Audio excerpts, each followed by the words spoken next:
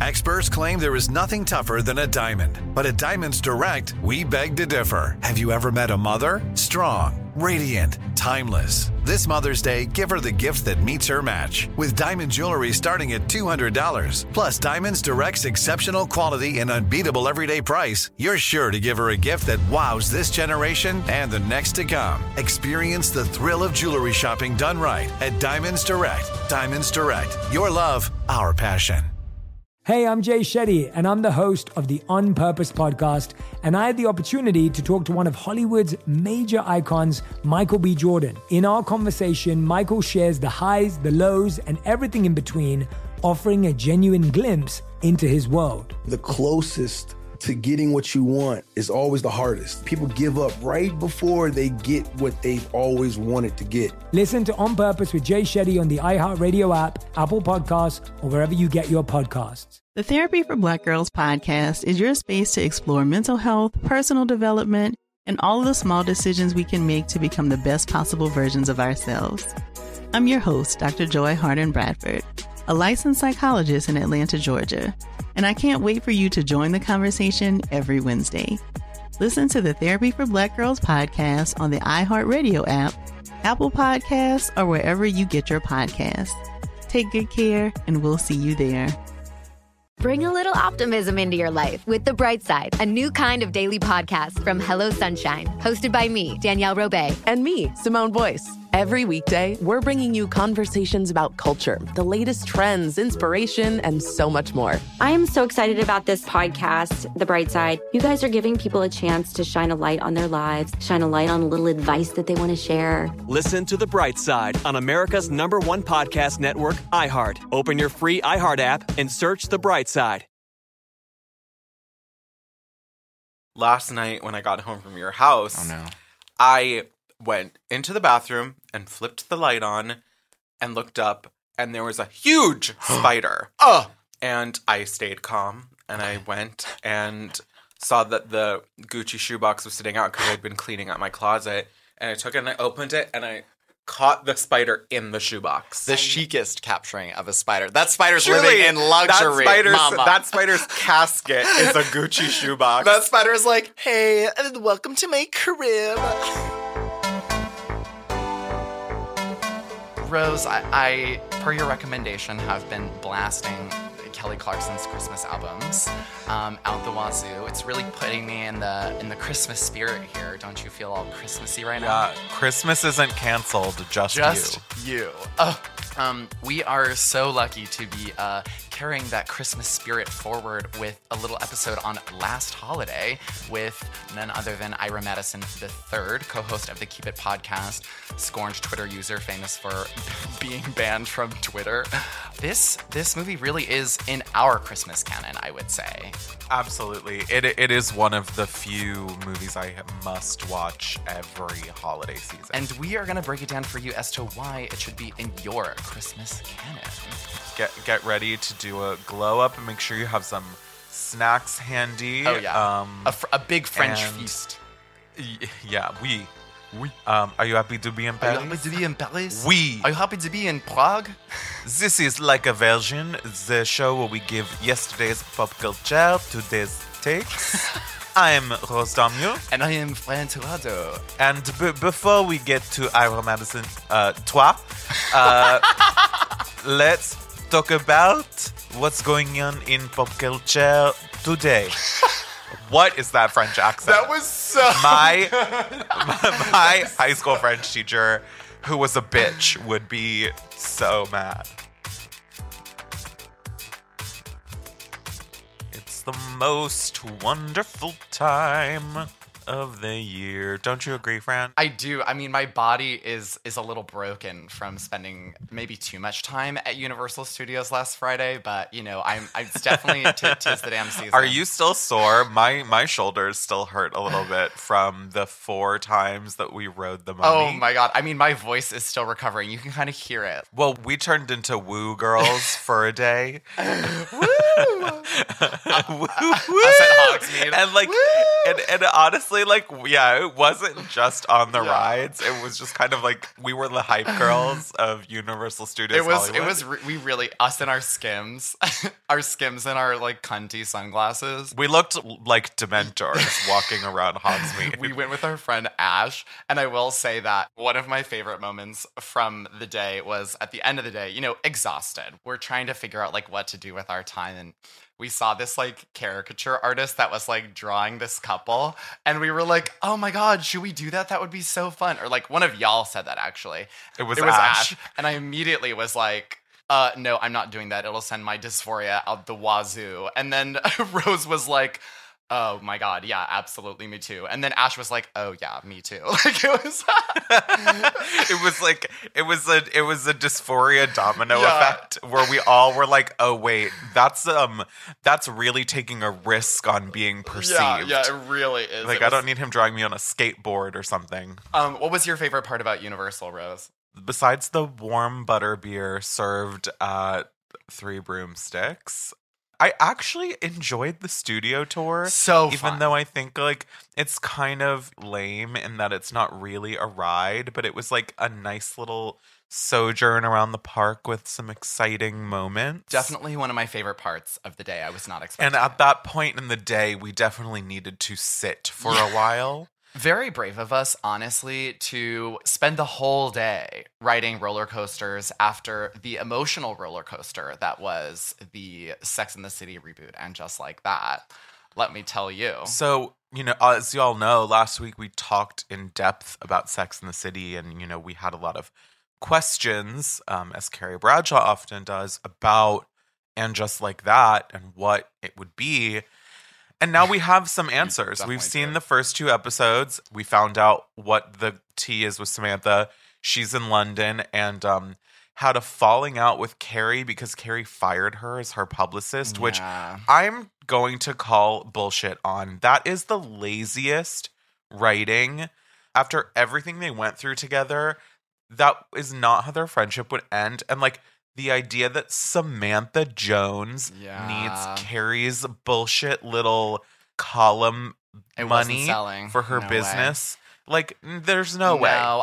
She's got bigger fish to fry, baby. I don't actually need a reason to know why Samantha, like, cut them off. Like, there's a whole 6 seasons of toxicity in all of their relationships that, like, we bared witness to. And to me, like, it would be even more real to say, you know, we lost touch and I don't know why. Like, that's even more painful to me. Like, and also more realistic. Like, you lose friends and sometimes you don't know why. And it sucks. And, like, you know, I totally agree with you. I think that, like, it didn't really hit at all. And I also will say, like, when Carrie says, like, I thought we would be friends forever, like, that line did, like, hit me really hard. And in the first 5 minutes, too, I was like, whoa, like, they really are going in when you kind of thought that, especially after all the hype of this reboot, that there would be more things that they would try to avoid because it's awkward and because there's all this drama and tea around it. The real awkwardness of the reboot for me is the ham-fisted wokeness of it. They're just going so hard with overcorrecting how problematic Sex and the City was. And, like, it is brutal. Every scene with Sara Ramirez, a.k.a. Che Diaz, doing their podcast is just, like, it's like a caricature. And I did feel called out when Carrie said, oh, I have to go record a podcast. It's like doing jury duty. That felt very that was really funny. At us, one of the jokes that made me lol. Yes, there were like 3 jokes that I laughed out loud at, and that was one of them. But the wokeness, it's, you know, the thing is, I just don't think Sex and the City works in the framework of, like, apologizing for the things it said.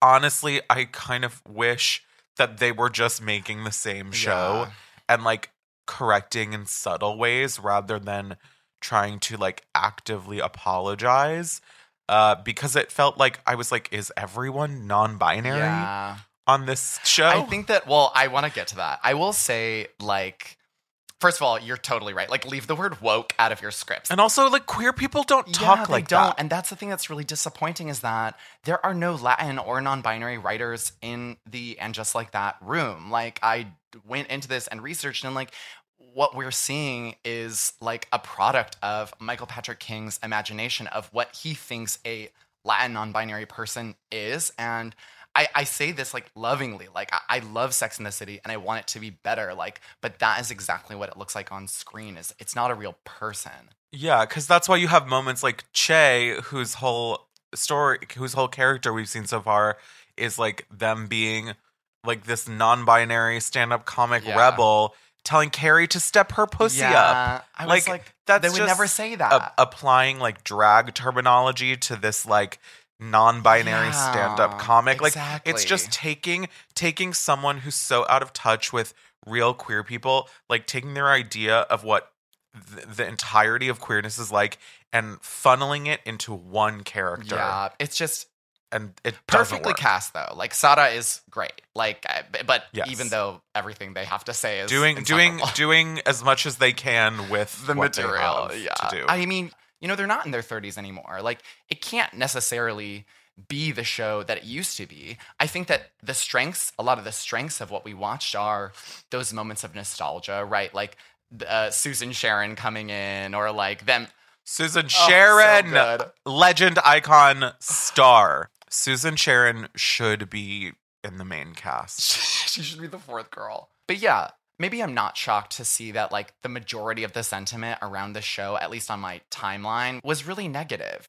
Do I think it was perfectly executed? Like, no. But like adapting to woke culture, like fumbling through a podcast, being a mother, experiencing grief, like those are the problems of like women in their 50s. And so coming away from it, I was like kind of thinking about the impact of nostalgia and like how it shapes the way we watch, you know, cultural objects like this and their reboots. Like Miranda kind of has always been awkward, right? Like that's just how she's always been. But like what has changed between, you know, the show ending and where we are at now is that Miranda became a meme queen. Everyone sees themselves in Miranda. Everyone says Miranda's their favorite character. There's a book called We Should All Be Mirandas, right? And so when we see like our meme hero failing, when she's not adapting to the culture that we have already think she's a part of, like it feels kind of like tainted. And I don't know. What did you think about the Miranda of it all? It didn't ring true to me just because, like, yes, Miranda's awkward, but I think Miranda was always, in a way, like, the most street smart of them. I mean, you know, she had some fumbles. Like, there's an episode early on in the series when her boss assumes she's a lesbian, so she takes that a woman with her to the baseball game and then to a party and, like, tries to make it work. But I think, like, because of that, like, and because of the fact that these women live in New York City and have for decades, like they're acting like these are their first experiences with Black women, with queer people, and like that to me either signifies that like it's bad writing or that like in the world of the show these women have truly just been so siloed by their own privilege that I guess they are having some kind of like reckoning. I think some of that, yeah. Speaking of heterosexual characters making bad decisions, I did finally watch 12 Dates of Christmas, the second season, for you. Oh, thank you. Thank you so much. I feel really seen and held by you. I love that you basically forced me to watch it. And when we discussed it, you know, the other night when we were hanging out, and you didn't remember any of the things that I was trying to tell you. No, I didn't remember any of the people. It's really what I wanted was for you to experience was the vibes and the experience. Let's set it up for everyone what the show is about. So 12 Dates of Christmas is a show. It's a reality show that's sort of like trying to replicate what happens in a holiday rom-com. So there are 3 leads. And in this iteration, there was 1 straight guy and 2 queer people, a queer woman and a queer man. And they are staying at this beautiful ski lodge during Christmas. I'm saying that in air quotes because it was obviously shot in like March, July. Yeah. And they have a series of romantic interests who show up at the lodge in sometimes unexpected ways and attempt to woo them as they go on 12 dates, all leading up to choosing someone to take home with them for Christmas, which again is obviously like shot in August, and they put like a wreath on their dad's front door. And then this season, the like secondary twist was that after they took their love interest home for Christmas, they would then spend New Year's with them in New York City at the top of the Empire State Building. So it's like The Bachelor meets the bisexual season of Are You the One through the lens of Love Actually. I wish it had had more of like the queer messiness of Are You the One, because Hina, who's this like non-binary character that kind of, you know, gets far in the competition, is like very important for like non-binary villain representation, as they are like kind of the person that really throws a lot of like kind of conflicts into the arena, but not enough conflict, in my opinion. Yeah, but I thought like it was a good example of why there should be more queer-led dating shows, because like of the inherent mess of your pool of love interests all potentially being attracted to each other. And like we saw in 12 Dates of Christmas, two of the gay love interests like hooked up and ended up like saying I love you to each other after, I'm guessing, 3 was days. like a couple 72 days. hours. And then leaving together. Hina, as we previously mentioned, like hooked up with the lesbian who went home first.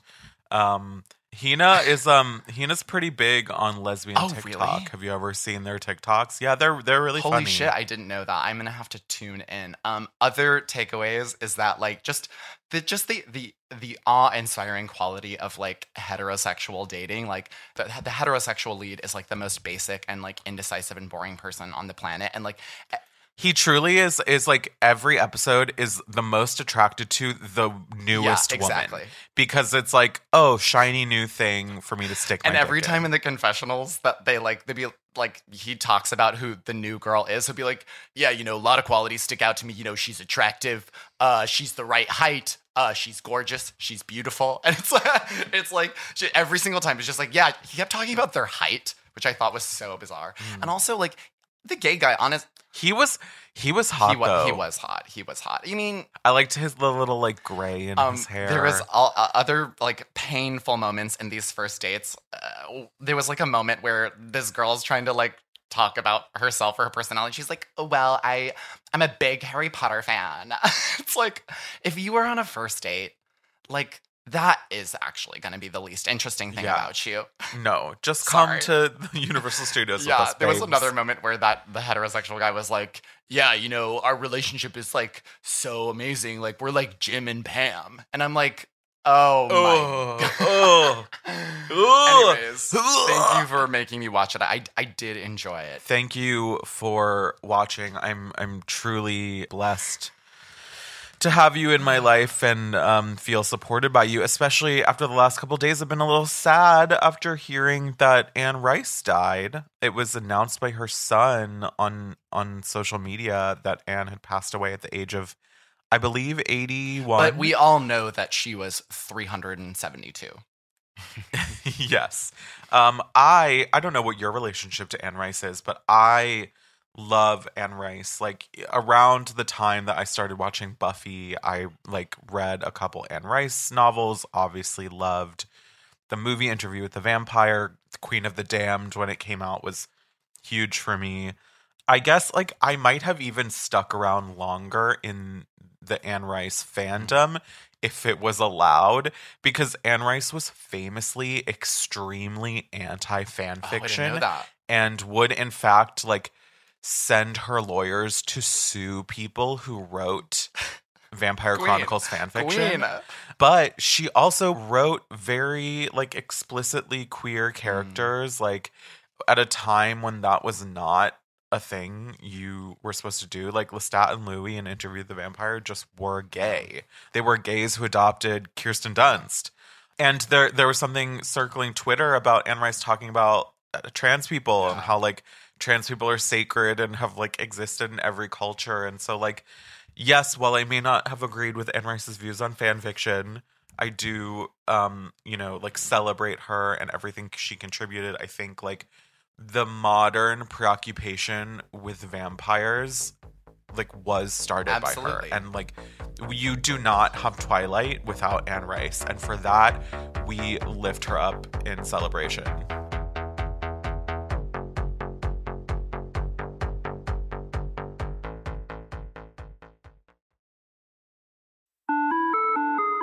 Hi there, I'm Bob Pittman, Chairman and CEO of iHeartMedia. Welcome to Math and Magic, Stories from the Frontiers of Marketing. This week, I'm talking to the one and only Ryan Seacrest. Love the connection to people. I think at the core, what I get excited about, what gets me up in the morning, is connecting with people in an unscripted, unvarnished way. Is getting to say something to them, hear back from them, know that I'm part of the routine. And I look forward to getting on the air. I look forward to it. In these exciting times, we're looking to the math, the strategy and analytics, and the magic, the creative spark, more than ever. Listen to Math and Magic on our very own iHeartRadio app, Apple Podcast, or wherever you get your podcast. Hey, I'm Jay Shetty, and I'm the host of On Purpose. On Purpose's mission is to create impactful conversations to help you become happier, healthier, and more healed. This week, I talked to Tiffany Haddish in a hilarious, deep, thoughtful interview where we dive into family trauma, grief, sobriety, love, and dating. You'll be laughing, crying, and have so many impactful takeaways after this interview. I had this, homie lover friend for a long time. He's very disrespectful to me, very kind of messed up to me. But in my mind, we could get married. We had the most beautiful babies. He handsome. I'm pretty. It would be so cool. He's smart and intellectual. I'm kind of smart, I think. It would be fun. We have the best conversations. We have fun, but then he would treat me like crap. Listen to On Purpose with Jay Shetty on the iHeartRadio app, Apple Podcast, or wherever you get your podcasts. Trust me, you won't want to miss this one. Imagine you ask two people the same exact set of 7 questions. I'm Minnie Driver, and this was the idea I set out to explore in my podcast, Mini Questions. This year, we bring a whole new group of guests to answer the same 7 questions, including actress and star of the mega hit sitcom Friends, Courtney Cox. You can't go around it, so you just go through it. This is a roadblock. It's going to catch you down the road. Go through it. Deal with it. Comedian, writer, and star of the series Catastrophe, Rob Delaney. I shouldn't feel guilty about my son's death. He died of a brain tumor. It's part of what happens when your kid dies. Intellectually, you'll understand that it's not your fault, but you'll still feel guilty. Alt-rock icon, Liz Phair.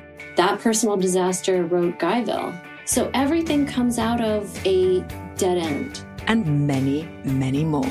Join me on Season 3 of Mini Questions on the iHeartRadio app, Apple Podcasts, or wherever you get your favorite podcasts. 7 questions, limitless answers.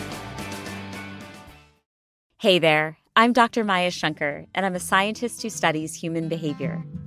Many of us have experienced a moment in our lives that changes everything. A moment that instantly divides our life into a before and an after.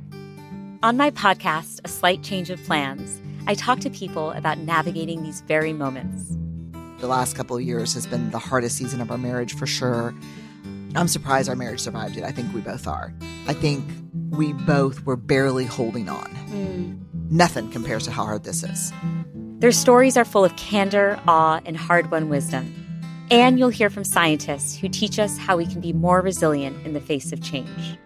True behavior change is really identity change.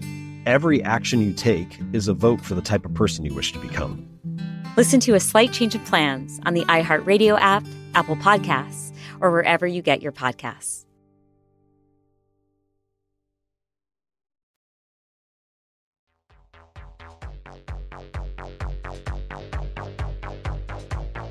Ira, what's your favorite part about the holidays?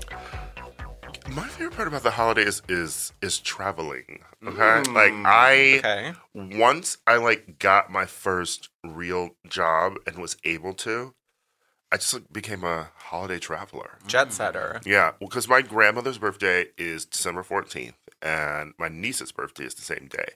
So I visit home then. Okay. Between Thanksgiving, Christmas. Oh, that's super And then smart. Christmas, I'm just like gone. You are International Smile, the song by Katy Perry.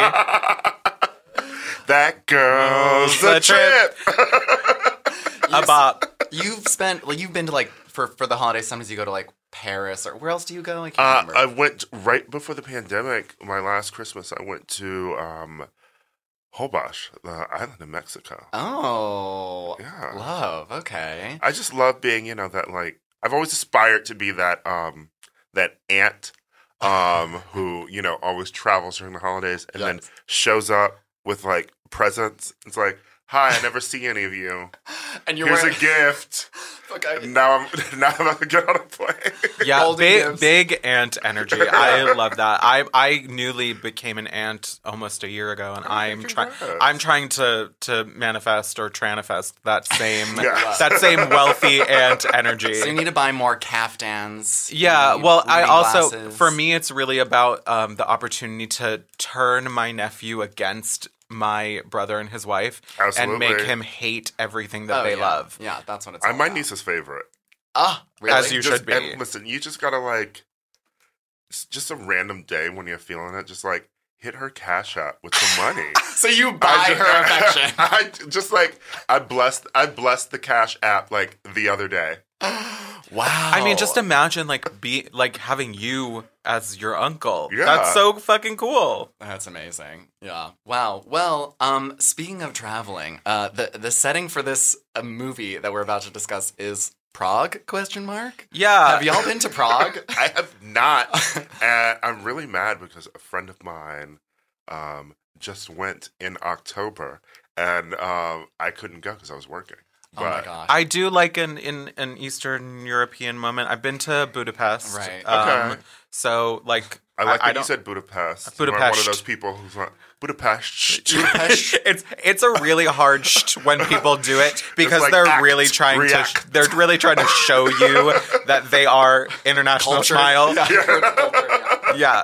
To Rio. Serving very New York City. Yeah, but I know never been to Prague, but I would love to go. But like I think only if I stay in the kind of hotel that Queen Latifah stays in. Yes, you got to stay in basically a castle. Yeah, truly. I don't know if you know this, Rose, but unfortunately, I have been to Prague before when I was like in like freshman or sophomore year. No. I think it was in 7th or 8th grade on a missions trip with my church. I just took another sip of this Diet Coke and I want to kill myself. Please continue. That doesn't count.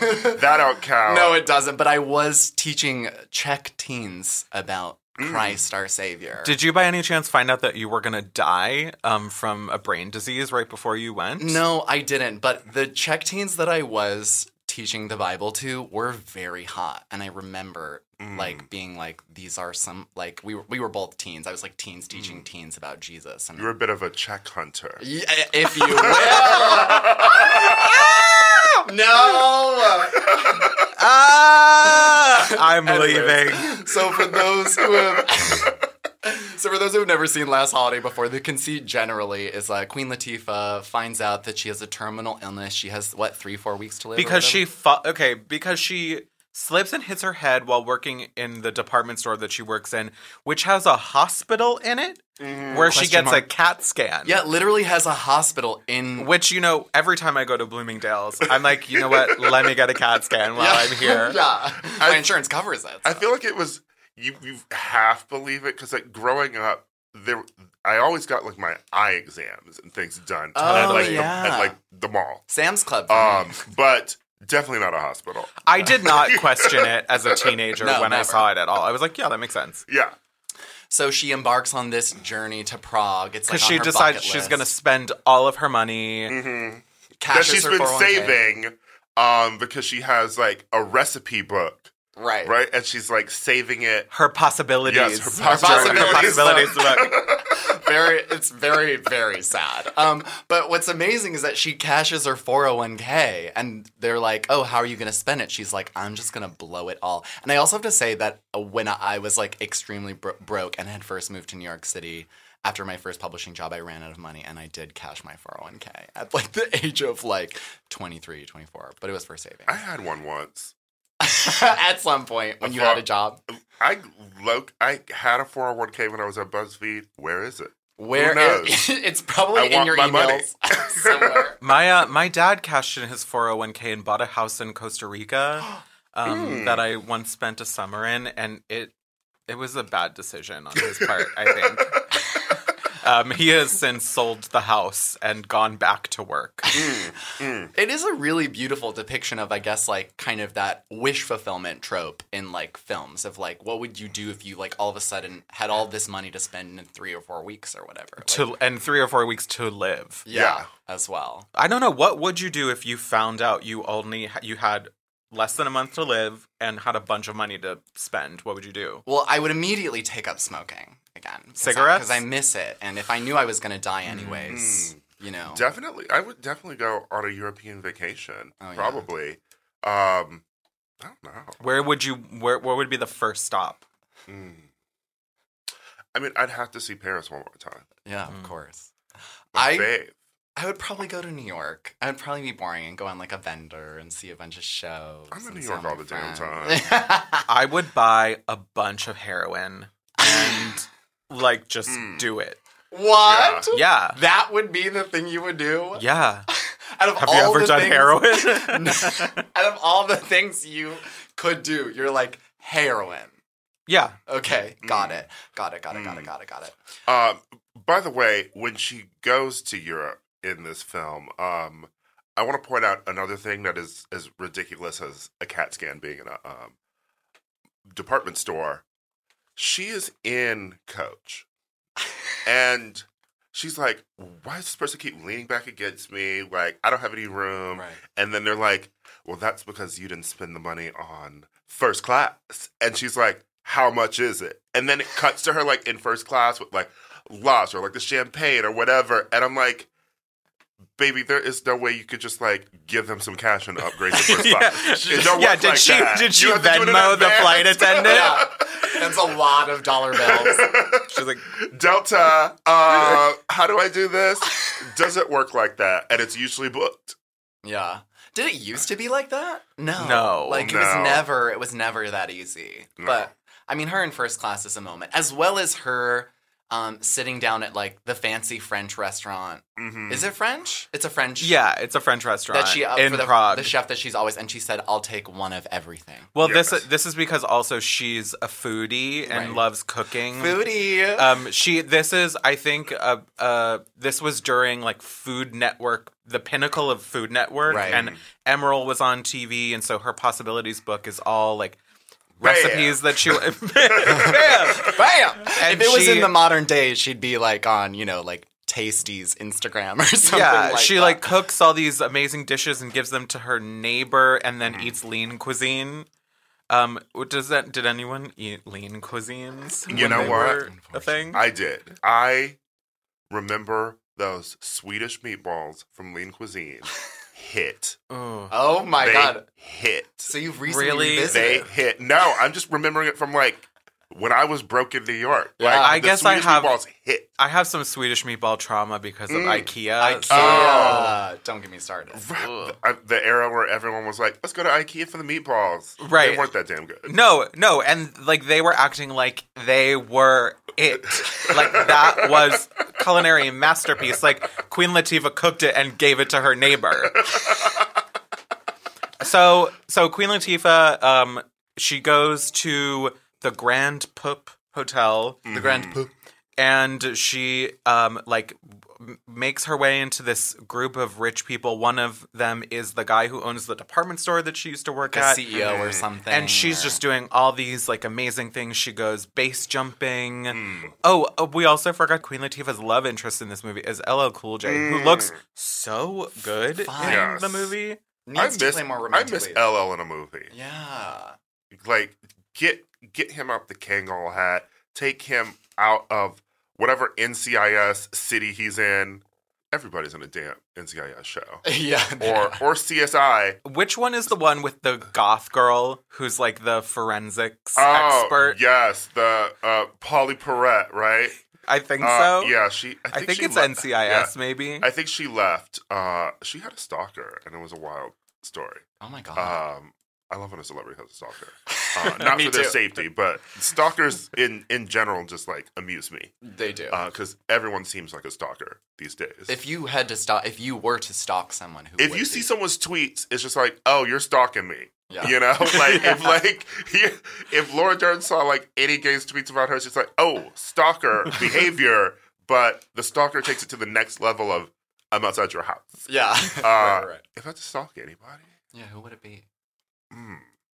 I don't know what my answer would be, actually. I know. Because it's like... That sounds like a lot of effort. It does. To stalk someone. If you had a stalker, would you be secretly kind of into it? Oh, absolutely. I'd be obsessed. And I'd pretend to hate it. It'd be like very Jenna Maroney from 30 Rock, having like a relationship with her stalker. That would be me. I'd just be like showing up to places with my friends like, guys... Sunglasses on. Babushka. Guys, I'm so sorry. I think I was being followed. Yeah, exactly. I had to get a gun this week. Security. So Queen Latifah is doing all of these amazing activities, and it turns out at the end she's not actually dying because the CAT scan of the department store was faulty. Right. Which makes sense. Don't get a CAT scan at your local department store. And it doesn't even seem like a Nordstrom kind of department store. It seems like Sears level, maybe. Yeah, Sears. Or Kohl's. It's Kohl's. It's giving Kohl's. It's Kohl's. Yeah. Kohl's has become a through line of this podcast. Yeah, Did you spend a lot of time at Kohl's as a youth? Oh, yeah. All of my outfits were from Kohl's. It was my favorite place to shop as a child. Kohl's was the spot. You could get Janko. We went back to school. Yeah. You could get Janko jeans on sale. I've never been inside a Kohl's. Oh, wow. Wow. Well, we went to Sears, I think. Where are you from again? I'm from Florida. Okay, yeah. I'm from Milwaukee. And like I thought Kohl's was very Midwest culture. How much Kohl's cash do you have? Too much. I could last holiday at Kohl's. But I won't. But you could. Yes. I worked at a department store once. Wait, really? I worked at Macy's. No way. What did you do? I worked in the women's shoe department. Of course. Wait, I also worked at a department store. I worked at Bloomingdale's and worked in the men's shoe department. Okay. Oh, no. But I worked at the Bloomingdale's in Soho for 6 months. And then on New Year's Day, I had done a bunch of ecstasy the night before. And I was on the floor and was like the most hungover I've ever been. And I just looked around and said, I don't want to do this anymore. And walked out. You walked out. Kind of like Queen Latifah did, now that I'm thinking about it. And I remember for weeks afterwards, my manager thought I was in rehab. And I was just watching Veronica Mars at home. Cinematic parallels. Taste. I worked at the Macy's in Milwaukee, which also Macy's and Bloomingdale's are basically the same store. Well, they're parent company. Yeah. Sisters. It's always wild when you go to like the Beverly Center here. It's like it's a Macy's here, Bloomingdale's here. I'm like, be one store. Yeah. I worked in Milwaukee. So I moved here in 2011. There was a brief period where right when I moved here, I went broke. And then I went home for like 3-4 months. And I worked at the Macy's shoe department there. And I just itching to get back to LA. I'm like, what am I doing here? And basically every day to keep myself sane, I just told lies. What? Just In what fantastic lies to like my coworkers. What kind of lies? I think I told them I was engaged. Love. Ooh, that's good. I was like, just gotta get back to LA, because my fiance, he's there. What did your fiance do in this scenario? He worked in the music industry. I'm sure. Yeah. Do you have any other poignant memories of working in a department store, either of you? Were you good employees? Did you work on commission? Yes. So the older people at the department store, I mean, it makes sense because capitalism, right? Who work on commission, they are ruthless. Cutthroat. Yeah. They will if they see you kill talking to you. a commercial, if they see you talking to a customer that they made even brief eye contact when they walked in the store, they will be up next to you. That's my customer, Ira. I'm like, all right, girl, get your commission. It's also such I think the scammiest thing about working in a department store is signing people up for credit cards. Yes. Oh my God. Okay, I used to work at American Apparel, RIP, at the flagship in New York, and we also worked on commission, and they would have a whiteboard with everybody's like commission sales on it, and like arrange people and rank them. So that was the first thing you saw when you like clocked into work every day. It's also evil because for us, like I think most people have figured it out, but you can return anything to a department store. And the thing about Macy's was it used to be Marshalls. And so you could return things that like you had bought at Marshalls in like the 90s. You could return anything. That's the policy. I could take my bra off right now and return it at a Macy's anywhere in this country. They take anything. And so the thing is, you work on commission in Milwaukee, like it snows there. The thing that people would do, they would go and buy shoes for like the holidays or like New Year's or whatever, and then return them at the beginning of the year. So like the money that you make on commission, when someone returns it, that money comes back from you. Yanked. It gets yanked from you. So like you could have a good ass Christmas, and then in January when someone returns shit, like you have a bad New Year. It fucks up your check. Yeah. I didn't know that. I mean, I was so It's evil. Yeah, I had moments where I would see a person that I had helped walk back in the store like a week later and just be crushed. Yeah. Because I knew. Yeah. I never noticed. I was I only worked at American Apparel for 2 months, but I was laser focused on being like top salesperson because at the flagship American Apparel, the target demographics were like trust fund babies, their moms, gay guys, and then like girls looking for Halloween costumes or girls looking for like outfits for their birthday. And I am like the perfect person to sell clothes to all of those people. You know what I mean? You are. Ira, what was your sales style? Like, how did you get people to buy things? This is a good product. Oh, it would just sort of like you have to lead into the gay. You'd be like, "Oh yeah, girl, that looks so good. Come on, give me a little walk." That would work on me. Yeah. Actually, no, I don't know. Because when I go into a store, I don't want anyone to talk to me. Oh, yeah. Yes. I'm like well, that that's too. the problem too. It's like I'll be on that side, but knowing when I walk into a store, it's like, leave me alone. Yeah. I will ask you for help if I need it. If I need a size, great. Give me this. You walk in like the Bloomingdale's here. Like you walk in, it's always like you're looking at one shirt. Can I start a room for you, baby? No, you cannot. Oh my god! Oh my god! Okay, my technique at doing sales was I would walk up and I would say, and if you need anything else, my name is Francisco, like San Francisco, because they need to like remember your name at the register. Yeah, you gotta have a gimmick. Yeah, and that was always my thing, which is an insane thing to say to a person. They would always be like, why did you just? But they would always remember my name. But I picked up at least 2, if not 3 different guys while working at American Apparel. American Apparel was very cruisy. Oh yeah, cruisy, and they're all it was the idiots. bathhouse. Yeah, yeah. People were just drinking poppers, gay idiots, and gay shoplifters, and like that was it. Oh, the shoplifting tea was insane. I had a friend who worked at American Apparel like right after college and had figured out how to make it so that just when they rang people up, it was like zeroed out. So they would have their friends come in and ring them up at the register, and they would just leave with bags of clothes. We would do that too. Or in backstock, we would like stuff our bags or whatever. I used to steal from a Banana Republic. In college, the Banana Republic game was it. And early H&M. They deserve it. Early H&M was the easiest to steal from. Oh yeah, it has become so much harder to steal. But I've noticed on TikTok now, there's some people who make like shoplifting hack videos about places where you can get away with it. And you know what I love about shoplifting is people really think that they are like Carmen Sandiego level spy getting away with it. No one knows when they're walking around Target stealing things. Like, baby girl, they know. Yeah. Yes. They just don't care. The jig is up. They know that you are taking that like Hanes underwear, like whatever. The only people who care are loss prevention. I don't care. I see you stealing something. Have a good day. I'm not chasing you out the store of this Gap. I did used to work at a Gap and a Banana Republic. Wow. Yeah. Stole the most. I used to Banana work Republic, at a Banana Republic also my senior year of high school, like very briefly. I worked at Gap in undergrad, and during the Red campaign, by the way. Oh no! And very, wow. very, very a dramatic, moment, very dramatic, a moment big in culture. Moment. At the Michigan Avenue Chicago one. So like, it was so sad that I started the day after.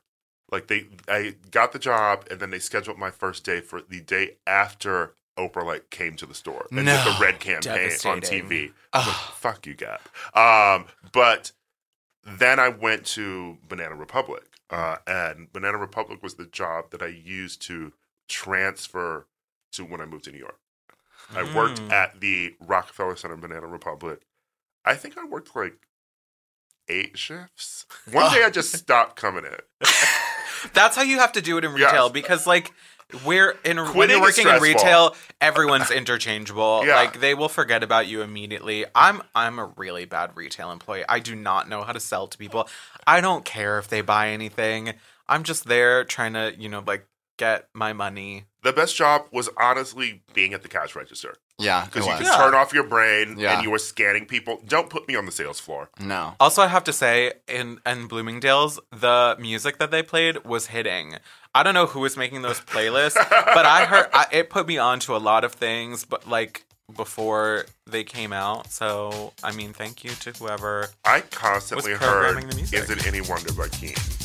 It was constantly. Oh my God, playing. I loved Keen. Keen was it.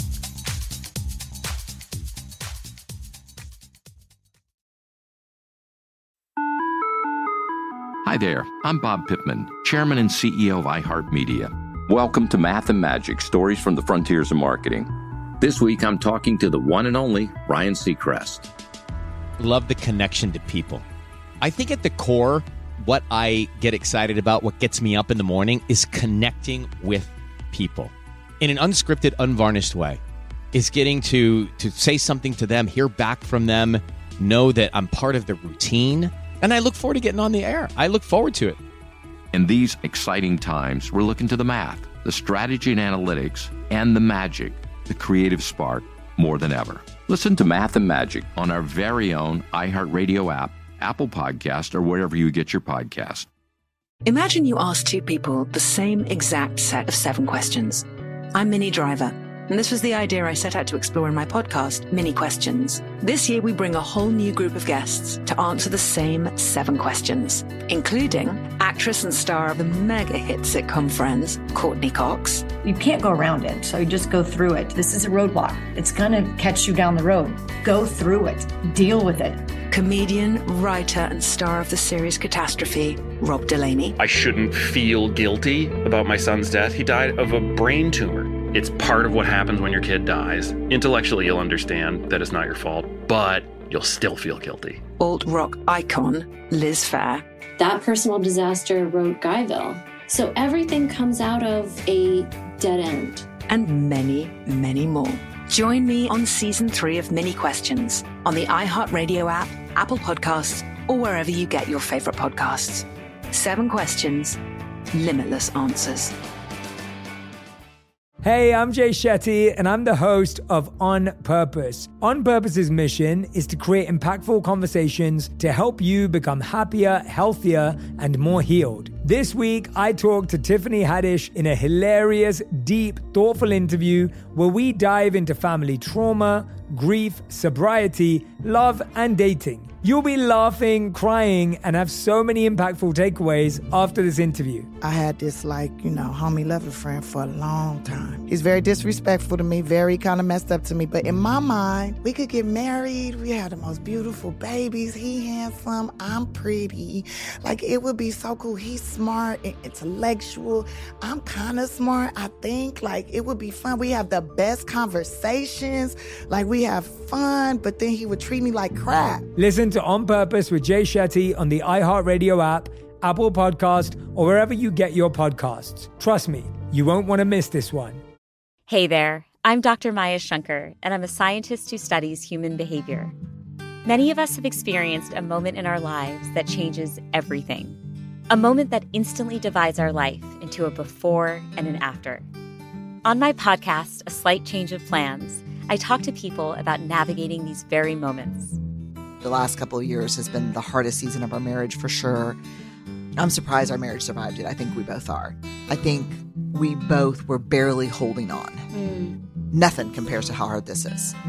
Their stories are full of candor, awe, and hard-won wisdom. And you'll hear from scientists who teach us how we can be more resilient in the face of change. True behavior change is really identity change. Every action you take is a vote for the type of person you wish to become.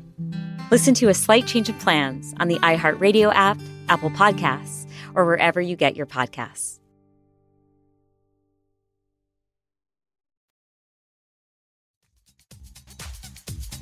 Okay, so this is taking us back to sort of, like the moment, I guess, that Last Holiday was released in, like early mid-aughts culture. I think 2006, question mark? Yeah, 2006. Queen Latifah was, I think, hot off the heels of Chicago. Yeah, and she had done Taxi, Beauty Shop, like she was in a lot of these. And this was really her first rom-com role because she had always been, she was Matron Mama Morton in Chicago, and she kind of always did like buddy comedy movies. And Taxi. This was Taxi, which I used to own on DVD. Bringing Down the House. But this was her first leading lady rom-com role, and unfortunately it was a flop. Yeah, it's sad that this movie flopped because it's so good. It's so good. Holds up. I think it's really funny. She's so charismatic. She carried like the plot of it in and of itself is like obviously very predictable, but she carries it's also it. based on it's a remake of like a 1950s movie or whatever. But she's like so charismatic, and she like carries and there had never been really a rom-com with someone like her as like, the romantic lead. You know what I mean? I'm thinking a lot about, do you remember when like Rebel Wilson was like, she was like... I try not to remember her. I also try not to remember her because I have personal beef with Rebel Wilson. What'd she do to you? Well, first of all, background was like Rebel Wilson was all like, oh, I'm the first plus-size person to be in a romantic lead, blah, blah, blah. And everyone was like, Queen Latifah is right there. Ricki Lake is right there. I don't know if that was a really good Rebel. I don't know if that was a great Rebel Wilson because she's Australian.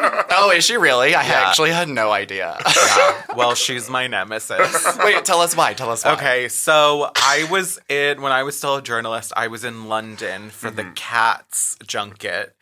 And for that movie, everyone had to be like pre-approved by the talents teams for you to be interviewing them.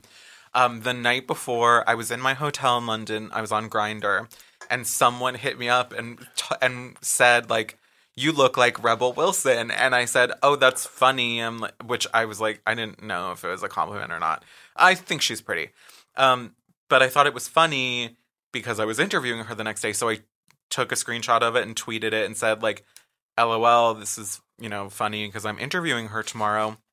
I showed up to check in, and the PR girl who was leading the junket was like, just so you know, you won't be interviewing Rebel anymore. and I was like, oh, can you tell me why? And she said, okay, I'll get back to you. And hours later they said, yeah, apparently her publicist just like, said that they changed their minds about having you interview her. And I do think that her publicist was, like trolling, or looked up all the journalists to make sure no one was gonna, catch her out with a question or whatever. You know what? I'm sure like the interview would have been bad anyway, but that is my beef with What does she have Wilson. to say? Yeah, Nothing. Truly. Nothing. And also like, because I think the problem was because when I tweeted it, I said, wouldn't it be funny if I brought this up during the interview?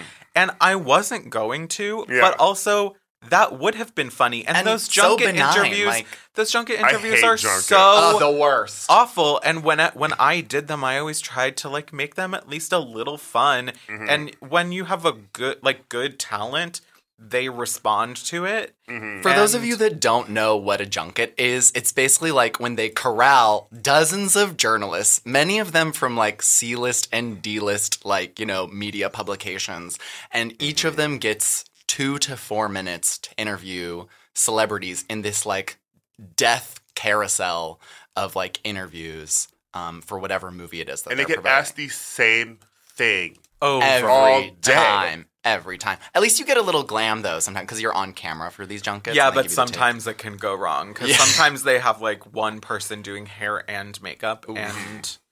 Mess. It can be rough. I hate the junkets. It's always at some, like, weird hotel. It's like, I don't love doing it. I tried to make them fun, and I think that's why, like, some of the interviews I've done have, like, gotten, like, good response. And I think if I had been able to interview Rebel Wilson, we would have had a great time. A great time. Because also I watched some of the interviews she did afterwards, and I feel like she was the one who was bringing up, like, isn't it so weird that, like, my cat character is naked and you can't see my vagina, like, whatever? Like, yeah. But yeah, I mean, back to the main part of the discussion. I mean, Queen Latifah, I feel like, I mean, Ira, like, what's your relationship to, like, the cultural relevance of Queen Latifah, either at that time or now, or, like, to me, like, I feel like her charisma really carries what could have been, like, a very mediocre movie, right? Like, if you had put anybody else in that role, it really would not have been an engaging watch, but she's so delightful to watch. And actually, like, Roger Ebert and other critics at the time kind of said similar things, even if they, you know, were kind of shady about the film. I've loved her since Living Single, you know? So, like, I grew up on Miss Latifah, and that was a good era for her. I mean, her career's always been so interesting. Yeah. I think because of that, she was a black celebrity. And so it was sort of like she had this relevance, and also from, like, her hip-hop career that was before, which she didn't really do much of that anymore. Not really. It was just sort of, she's just always a person you know is, like, a celebrity. This Queen Latifah, you know? Like, she is a staple. And it was nice seeing her get to do this, but didn't really work out, you know? Like, you think about this, you think about Just Right. Yeah. The one where she's right? Like she's romancing Common. I'm Googling now. She is a physical therapist who loves basketball, and Common, like, has an injury, and she's working as his physical therapist, but her sister is into Common, and the sister's, like, going on dates with Common, but they have, and I think the sister may be Paula Patton, but they start to fall for each other. That seems inappropriate. That seems like a professional boundary. Yeah, seriously. Hello. And maybe, like, the beginning of a medical malpractice. Yeah, for sure. Immediately sued. But, I mean, I think, like, I wonder if that movie was successful when Last Holiday wasn't, and I wonder if maybe, like, you know, because Queen Latifah is queer, question mark, and, like... She's acknowledged it. She's acknowledged her partner.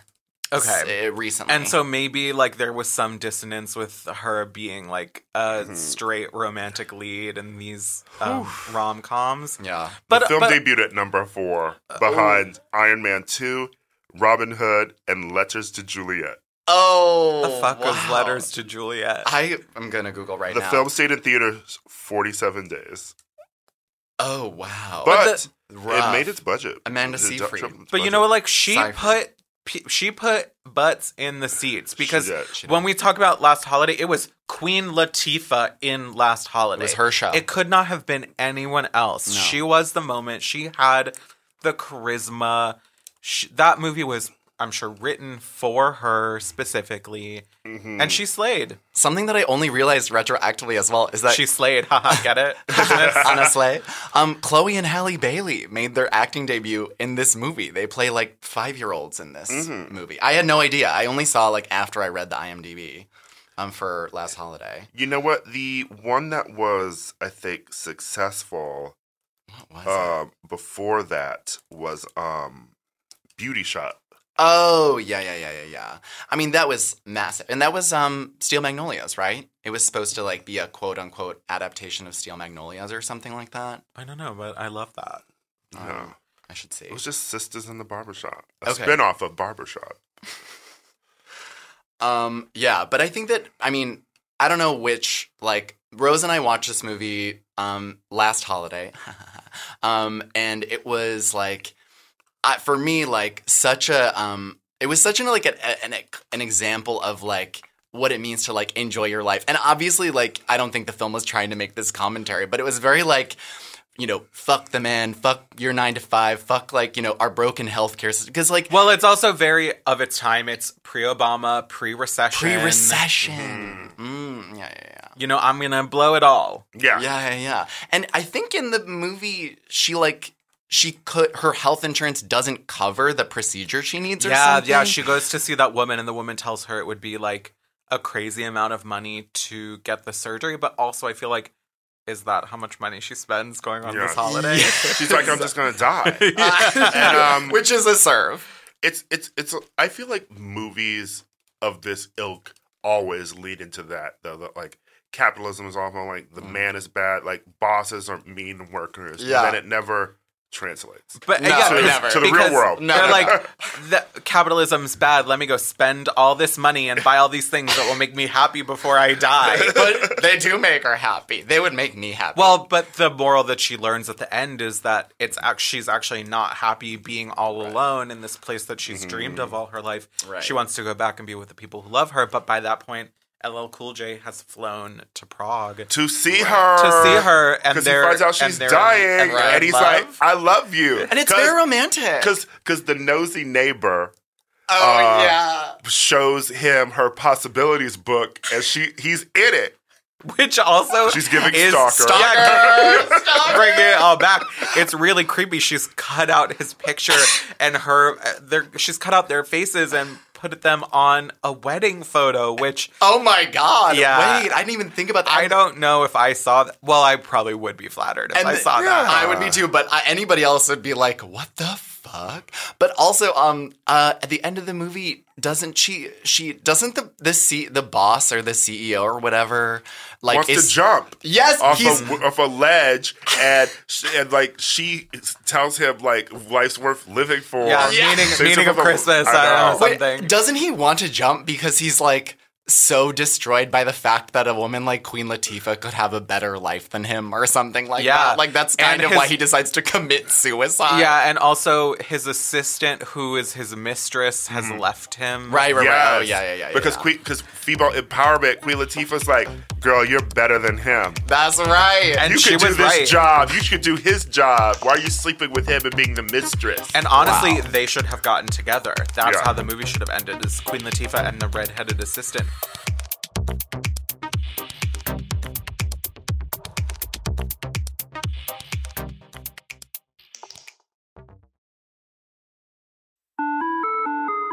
Hi there, I'm Bob Pittman, Chairman and CEO of iHeartMedia. Welcome to Math and Magic, Stories from the Frontiers of Marketing.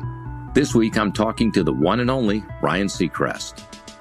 Love the connection to people. I think at the core, what I get excited about, what gets me up in the morning, is connecting with people in an unscripted, unvarnished way. Is getting to say something to them, hear back from them, know that I'm part of the routine. And I look forward to getting on the air. I look forward to it. In these exciting times, we're looking to the math, the strategy and analytics, and the magic, the creative spark, more than ever. Listen to Math and Magic on our very own iHeartRadio app, Apple Podcast, or wherever you get your podcast.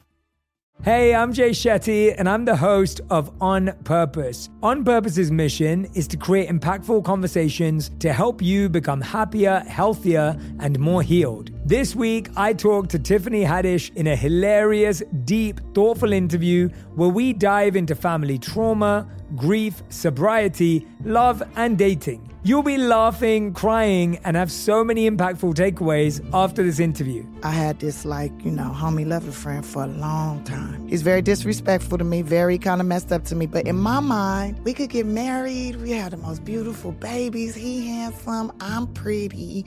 Like, it would be so cool. He's smart and intellectual. I'm kind of smart, I think. Like, it would be fun. We have the best conversations. Like, we have fun, but then he would treat me like crap. Listen to On Purpose with Jay Shetty on the iHeartRadio app, Apple Podcast, or wherever you get your podcasts. Trust me, you won't want to miss this one. Imagine you ask two people the same exact set of 7 questions. I'm Minnie Driver, and this was the idea I set out to explore in my podcast, Mini Questions. This year, we bring a whole new group of guests to answer the same 7 questions, including actress and star of the mega hit sitcom Friends, Courtney Cox. You can't go around it, so you just go through it. This is a roadblock. It's going to catch you down the road. Go through it. Deal with it. comedian, writer, and star of the series Catastrophe, Rob Delaney. I shouldn't feel guilty about my son's death. He died of a brain tumor. It's part of what happens when your kid dies. Intellectually, you'll understand that it's not your fault, but you'll still feel guilty. Alt-rock icon, Liz Phair. That personal disaster wrote Guyville. So everything comes out of a dead end. And many, many more. Join me on Season 3 of Mini Questions on the iHeartRadio app, Apple Podcasts, or wherever you get your favorite podcasts. 7 questions, limitless answers. Hey there, I'm Dr. Maya Shankar, and I'm a scientist who studies human behavior.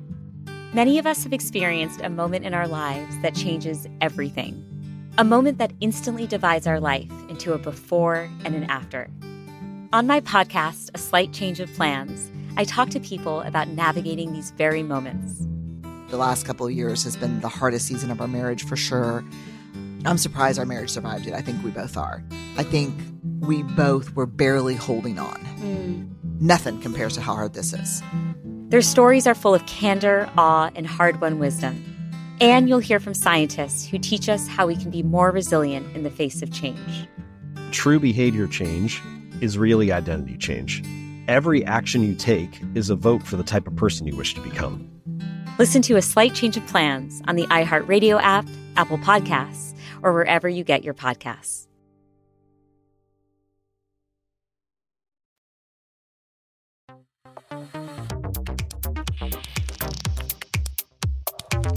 I do appreciate that, like, even though it is a rom-com, I do feel like when I watched this movie, it was predominantly spent on, like, Queen Latifah just, like, vibing. You know, just, like, enjoying her life. The makeover montage? Oh, yes. A makeover montage for all makeover montages.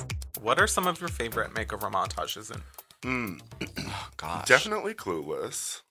Obviously Princess Diaries.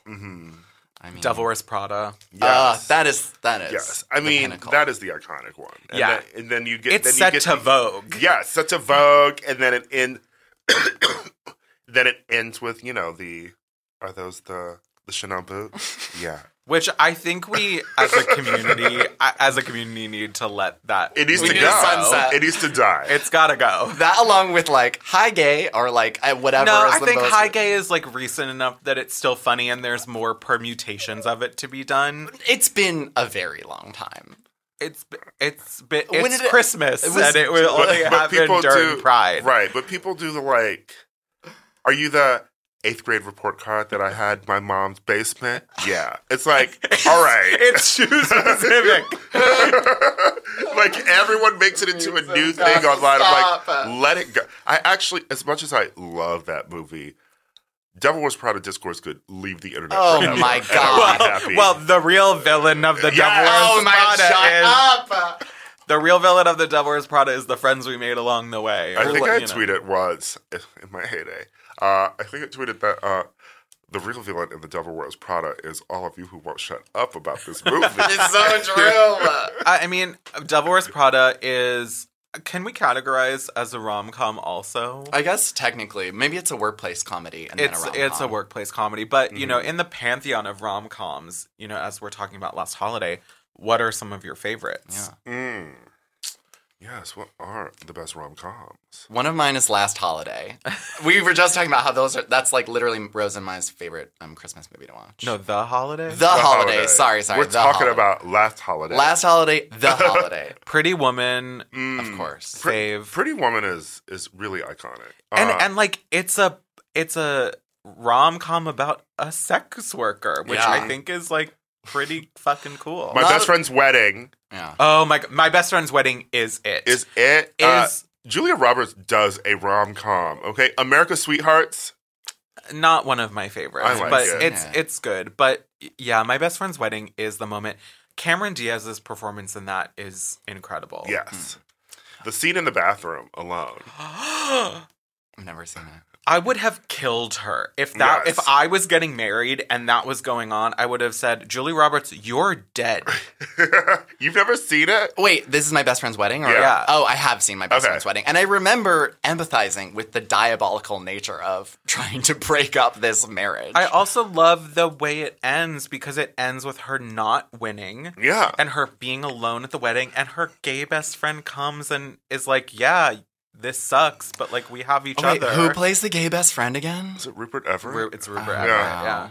Also, it opens up with like the musical number. Wishing, hoping, and living, and thinking. That is cinema, okay? Absolutely. That is a good time at the movies. Marty Scorsese agrees. That is what we need back in film, okay? Oh, God. I think my ultimate rom-com obviously is going to be Moonstruck. I mean, I have it, like, tattooed on my leg. I guess it is a rom-com, technically. Yeah, it is. It's like a prestige rom-com. Is it? I mean, is it well, prestige? It won Oscars. Yeah. Yeah, I was going to be like, is it a romantic... Because there's always the romantic dramas, but it is a romantic comedy. It's a comedy. Yeah. It's intentionally comedic. Mm-hmm. I do love a rom-com. Mm-hmm. And I think this era that Last Holiday came out in was kind of the golden age of rom-coms in a way. They were really cranking them out because this was when J-Lo was making all of her rom-coms. Mm-hmm. Kate Hudson, the girls were working. They were booked and busy churning these out a couple times a year. I love a teen rom-com too. Like Get Over It. Never seen it. It's a classic. And then, the other two I love feel more like Devil's Wears Prada. They're probably workplace comedies. Like Don't Tell Mom the Babysitter's Dead has rom-com elements, but I think it's a workplace or a family comedy. Yeah, maybe. How would you classify that movie? I don't even know. These categorizations yeah, it's kind of a family comedy. Yeah, there's hijinks. There's hijinks. Yes, and Working Girl, but seems more like workplace. Yeah. Just like Devil, but I don't know. I like Devil. I love that we've shortened it. Devil. I was on the plane the other day watching Devil. And then people think you're talking about the M. Night Shyamalan movie. Oh, that was a horrible movie. It just takes place on an elevator. Yes, it did. The whole movie takes place on an elevator. Yeah. Which is probably where I will die, on an elevator. Really? Yeah, on the Tower of Terror. On the Tower of Terror? So you would die going up, or you would die in the actual ride itself? Well, now it's Guardians of the Galaxy. Oh, it changed? Mm-hmm. In LA, but in Florida, it's still Tower of Terror. Why? For lawsuit reasons? Because they just wanted to add a Marvel ride. Oh, I Come see. on now. But Tower of People Terror have died is on the Tower of iconic. Terror. Yeah. Also, have you seen the Tower of Terror movie starring Kirsten Dunst?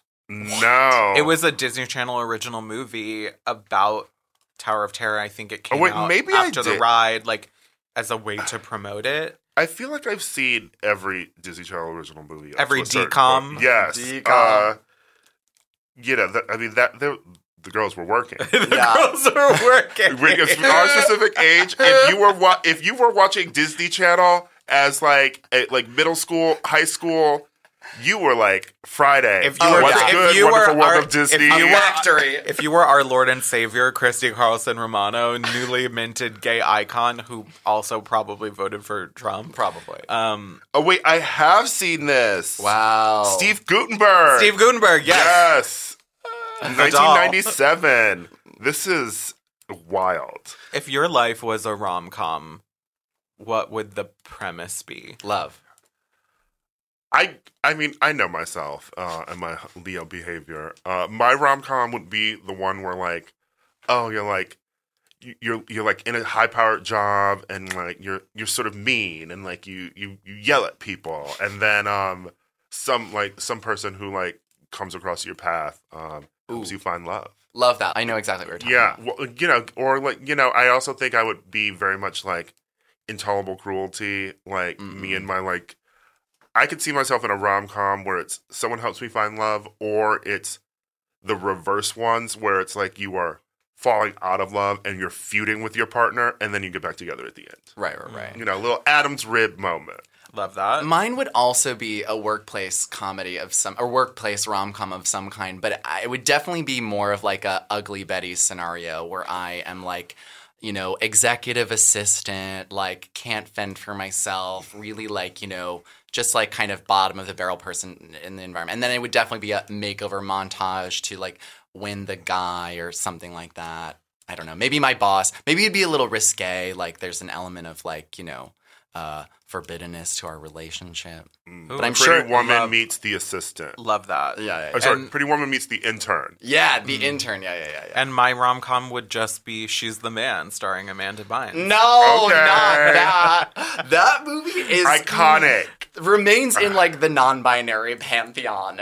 It's like truly a trans narrative, honestly. I mean, my rom-com would definitely be like derivative of a Shakespeare play, as I think, you know, like some of the best rom-coms we have are based on classic literature. That's our era. That's our era. They were the studios were like, who's this Shakespeare? Can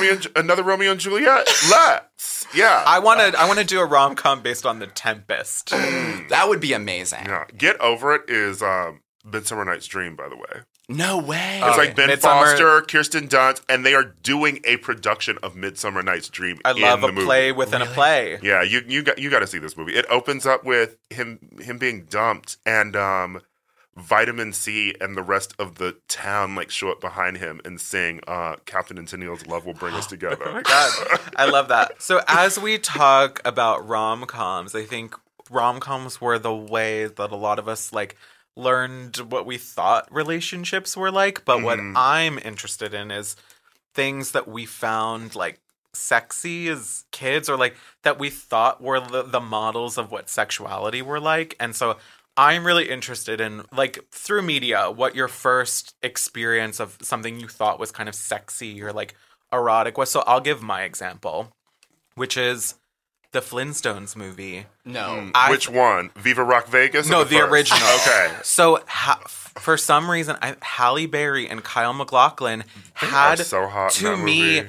this like insane electric sexual chemistry. And I remember as a child being like, this is hot. And this is how like adults are sexy with each other. Oh, yeah. Is there like scheming and like barefoot? I love a scheme. Yeah. I love a scheme. Elizabeth Taylor was in this movie? Yes. What rom-coms, fuck? I feel like, made me feel like every romance you pursue needs to have obstacles. Yeah. You can't just beat somebody and start dating them.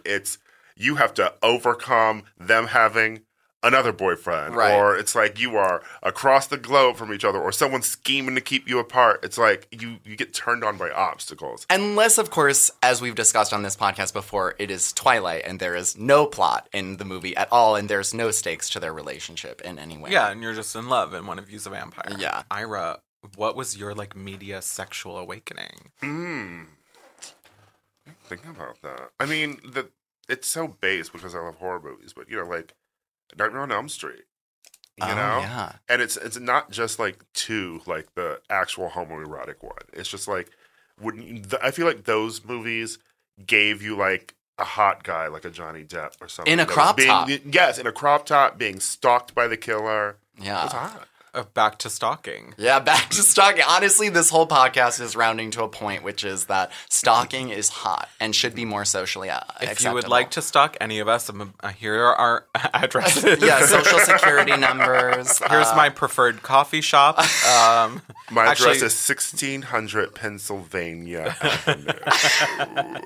We did it, Joe. Oh my God. Well, I mean, that could die too. That also could die. I was with someone the other day who like earnestly was like, "We did it, Joe," and like not even like making a joke out of it. And I was like, "We still doing that?" It's been a year, girl.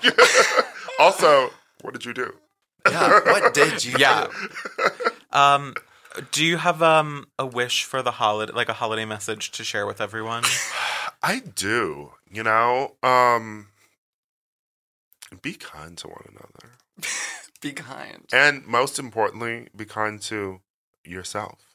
Spend that money on yourself. That's right. Go buy a book, buy a trip to Prague. Everyone should do their version of like last holiday. Like remember when everyone used to say treat yourself? Everyone should like last holiday themselves. Oh my Everyone God. should cash their 401ks. Did Queen Latifah invent self-care? Yes. Maybe. Whatever you're like, if you're saving for something, look at the world around you. Yeah. Okay?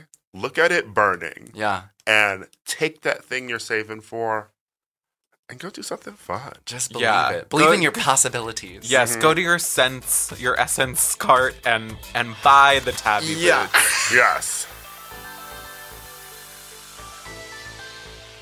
We will be back next week to have a discussion about, you know, the birth of Jesus Christ, the war on Christmas. We'll be talking about the eternal tension between religious Christmas and capitalist Christmas. So before next week, you should all crack open your Bibles, turn to the book of, no, I'm just kidding.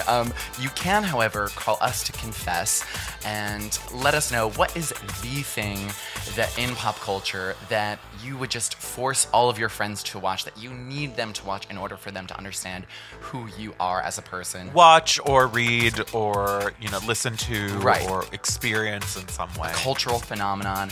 You can call 323-PENANCE. That's 323-736-2623. You can tweet us your takes on this week's episode. Tell us what you really think about Queen Latifah's red dress. Let me tell you. Please leave us a review on Apple Podcasts, especially if it's a positive review. It can be a little shady, but like give us 5 stars. Thank you. I'm your co-host, Fran Tirado. You can find me at FranSquishGo on all social media and Substack. And I'm Rose Domu. You can find me at Rose Domu on Instagram, Twitter, and now TikTok. That's right. You can subscribe to Like a Virgin wherever you listen to podcasts. This is an iHeartRadio production. Our producer is Phoebe Unter with support from Lindsay Hoffman, Julian Weller, Jess Kranchich, and Nikki Etor. Until next week, see you later, virgins.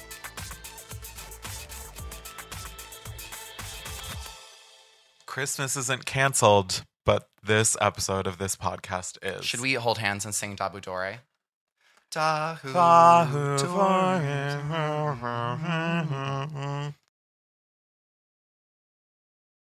The Therapy for Black Girls podcast is your space to explore mental health, personal development, and all of the small decisions we can make to become the best possible versions of ourselves. I'm your host, Dr. Joy Harden Bradford, a licensed psychologist in Atlanta, Georgia, and I can't wait for you to join the conversation every Wednesday. Listen to the Therapy for Black Girls podcast on the iHeartRadio app, Apple Podcasts, or wherever you get your podcasts. Take good care, and we'll see you there. Hey, I'm Jay Shetty, and I'm the host of the On Purpose podcast, and I had the opportunity to talk to one of Hollywood's major icons, Michael B. Jordan. In our conversation, Michael shares the highs, the lows, and everything in between, offering a genuine glimpse into his world. The closest to getting what you want is always the hardest. People give up right before they get what they've always wanted to get. Listen to On Purpose with Jay Shetty on the iHeartRadio app, Apple Podcasts, or wherever you get your podcasts. Bring a little optimism into your life with The Bright Side, a new kind of daily podcast from Hello Sunshine, hosted by me, Danielle Robay. And me, Simone Boyce. Every weekday, we're bringing you conversations about culture, the latest trends, inspiration, and so much more. I am so excited about this podcast, The Bright Side. You guys are giving people a chance to shine a light on their lives, shine a light on a little advice that they want to share. Listen to The Bright Side on America's #1 podcast network, iHeart. Open your free iHeart app and search The Bright Side. Imagine you ask 2 people the same 7 questions. I'm Minnie Driver, and this was the idea I set out to explore in my podcast, Mini Questions. This year, we bring a whole new group of guests to answer the same 7 questions, including Courtney Cox, Rob Delaney, Liz Phair, and many, many more. Join me on Season 3 of Mini Questions on the iHeartRadio app, Apple Podcasts, or wherever you get your favorite podcasts. 7 questions, limitless answers.